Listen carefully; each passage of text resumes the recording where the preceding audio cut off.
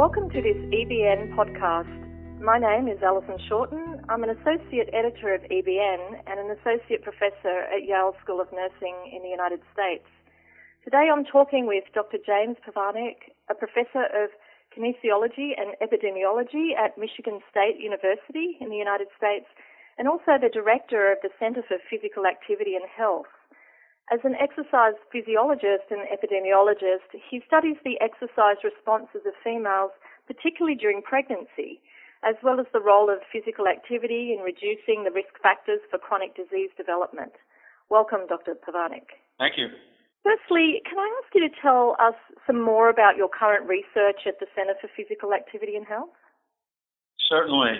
We're mostly concerned with, just as you said, the physical activity and health, but of all ages. Our department in general focuses on youth, and obviously my area, my students' area, is taking youth to the very young level, perinatal period, where we see everything as a continuum of what the mom does affecting the child's development, the child's growth, physical activity later. So it's sort of a dual thing there. And at the same time, recently, we have started to do a bit of work with individuals who are attending college and being physically active and seeing how that affects how well they do in school, how they're retained in school. So it's actually sort of a continuum, if you will, but I generally focus on the pregnancy side, but a little bit with the college students as well. That's really interesting, the fact that physical exercise can really impacts so many areas of our lives at different points in time. Yeah. Correct. So let's now focus on the role of physical activity during pregnancy. Well, why is physical activity sometimes challenging for pregnant women? Well, it could be challenging for a number of reasons. Sometimes, particularly in the first trimester, obviously, with the morning sickness, those who have been physically active are finding that they just don't feel up to it, and that's very frustrating for them. Others are finding that particular activities they're just not simply comfortable doing them anymore. A lot of this depends on where they put on their weight, how their balance is affected. I've known women who had some of the largest bellies I've ever seen in my life running 9 weeks, and I've others that are, I would consider, small in terms of their weight gain and just were not comfortable. So one thing I learned doing this years and years ago is that every pregnancy is different. And we talk about guidelines and we talk about women should be physically active, but one size certainly does not fit all during pregnancy. Women might be wondering how much physical activity is actually beneficial during pregnancy and whether there are different types of physical activity that are better than others. So what does your research suggest about the important characteristics of physical activity and what really makes a difference in health and well-being as their pregnancy progresses? Right. Well, that's an incredibly important, sounds simple, but very difficult question.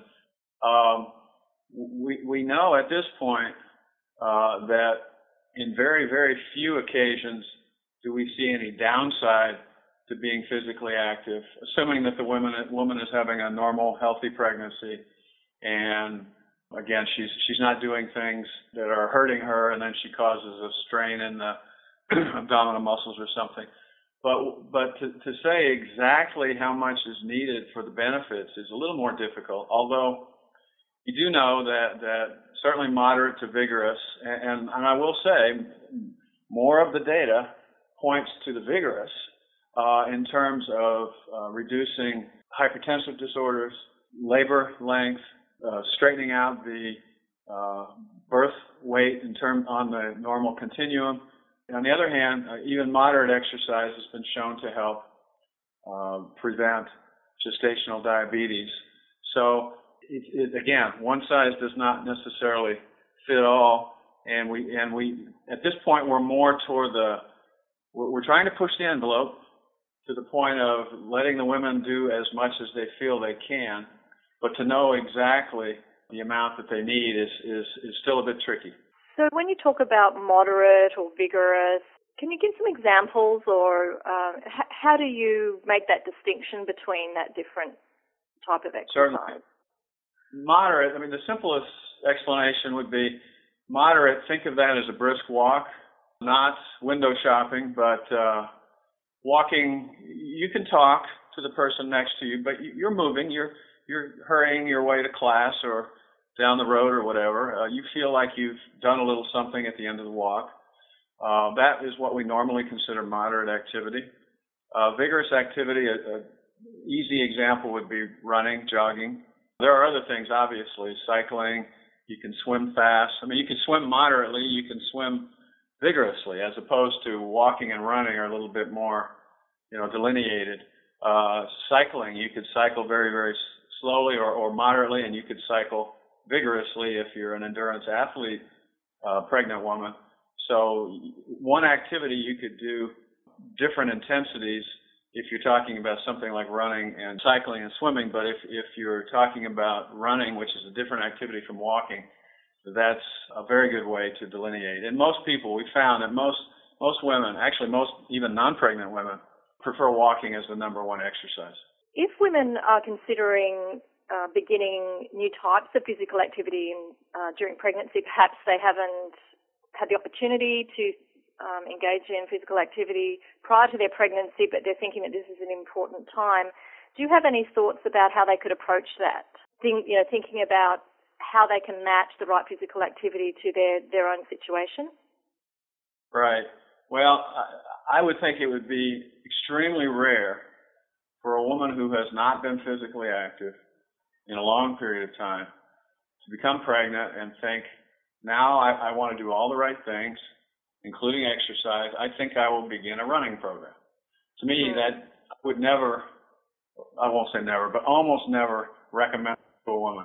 I would certainly recommend a walking program and have her build up to maybe half an hour, 5 times a week, something like that.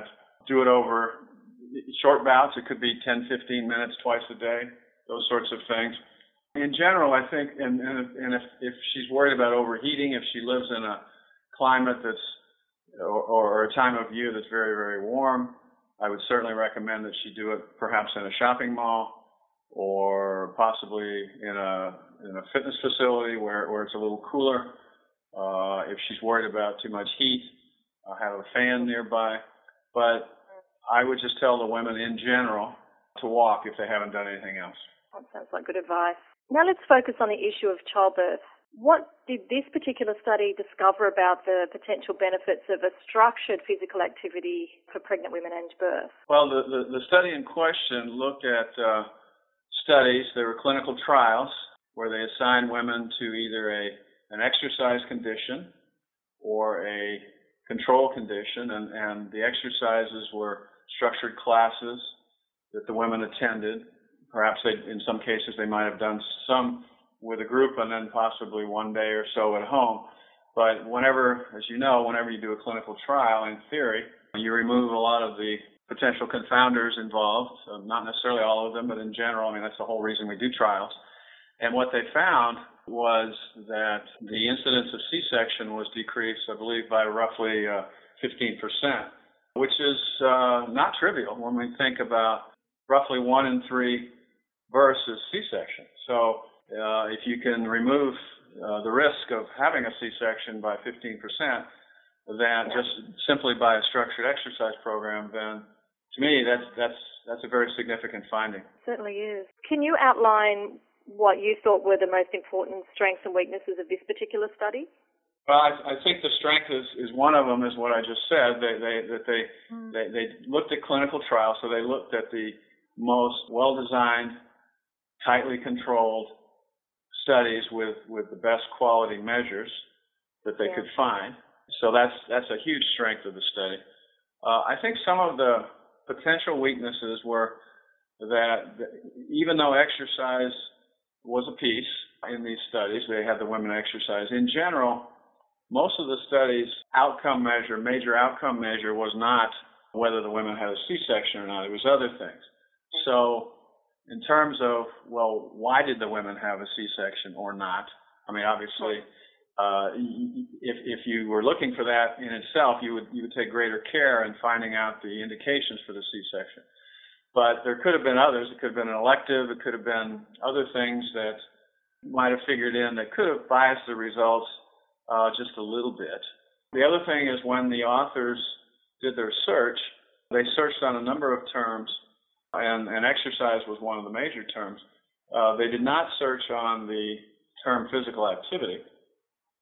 And when my colleague Michelle and I looked at this afterwards, we found a significant number of studies, maybe 60 or 70 studies, that at least at first pass, you know how meta-analyses are, you get 1,000 of them and you end up using 20. At first pass, there were some extras that they did not include. Now, I don't know. We did not look at every one to see, well, they should have included this one, included that one. But if there had been other ones in there, who knows how that would have affected the results. I doubt very much, but that's just one observation. And I think possibly the most important thing from a practical standpoint, I thought this was a fantastic study, but from a practical standpoint, most women who are physically active during pregnancy, they're not in a structured program. They're doing something on their own, or they're doing it with their friend or something, but not as structured as this. I understand why they looked at these studies, but it would be nice to know. It's hard to find. I'm not saying it's easy to do, but perhaps a student would want to do that for a project or something. But to find out women who did the same amount of activity as was done in these structured programs, but did it on their own, would the results be the same? Again, that would be a very, very difficult study, and I don't know that there would be enough sample out there, but that would be a good question in the future to find out. Well, while you're talking about future research, are there other aspects of this particular study that got you thinking about other sorts of projects that could be conducted to, strengthen our understanding of this area? Again, I think it's sort of a continuum. I get calls all the time from women and from reporters sometimes. You see something in the news about a woman who's 38 weeks pregnant and she finishes a marathon in record time, or she's lifting weights and doing CrossFit and all sorts of things, and people have very strong and mixed opinions on whether that's right. And what I always say is a couple of things. First of all, what does their healthcare provider say? And what was she doing previously? These are not normal women in some sense. No. So from a public health standpoint, to be blunt about it, nobody cares. That's a funny way to say it, but I think you know what I mean. These are a rare breed of woman, and we're more worried about the woman who doesn't do anything with the risk of obesity and all sorts of comorbidities. However, I think there's something to be learned from these women, just from a biological standpoint. Why is it that some of these women can do what they do and continue to do it throughout childbirth? I think we could learn, and from what we would learn, we could apply it to the general public in terms of the biologic changes. The problem is we would have to round up enough of these women who are going to not necessarily all live in the same town and get the research done that way. So we have that end of the spectrum, and then we have the other end of the spectrum where we pretty much know, in general, as we've discussed here, that by and large, exercise is going to do a lot of good things for pregnant women themselves, the birth outcome, possibly the child later on. If we know that, the tough thing is getting the women to do it. And that's the big challenge. I think from a public health standpoint, that is the largest challenge, is to get the women who need to be physically active to be physically active. And if they weren't doing that originally on their own, now you're overlaying this whole condition that some people might consider not necessarily an illness, but something where you have to be careful. And in many cases, it's just another excuse not to be active. Not necessarily what they say, it might be what their relatives say. And coupled with that is, quite honestly, not all healthcare providers are equally as knowledgeable, and their beliefs are not all the same in terms of the value of physical activity. So we have a lot to be done to get the word out, to get average women in an environment where they feel comfortable being physically active. Mm. And sometimes the pregnancy itself can be helpful in setting up, I guess, ways of being that would continue after the pregnancy. So becoming pregnant, women might be thinking, how can I become as healthy as possible, and what can I be doing later on in my life as my life progresses to remain healthy? Do you see that as something that occurs in pregnancy? It doesn't occur often enough. I think you hit a great point there. I think it's an incredibly good opportunity for the women to get the right message, because they are, most of the time, trying to do all the right things. And I've always thought that humans are interesting. We want to know the answers. We want the instant results. And a lot of times people stop non-pregnant individuals who took up exercise to lose weight. Well, sometimes they don't lose as much weight as they would like, or guess what? They lose the weight and they still are not happy with their bodies, and then they stop. So if that is on the woman's mind, what better time to get her enthused than postpartum? Because even in the worst of cases, women are going to lose a significant amount of their pregnancy weight. So it's a time when they are getting the results, at least the direction of the results that they want.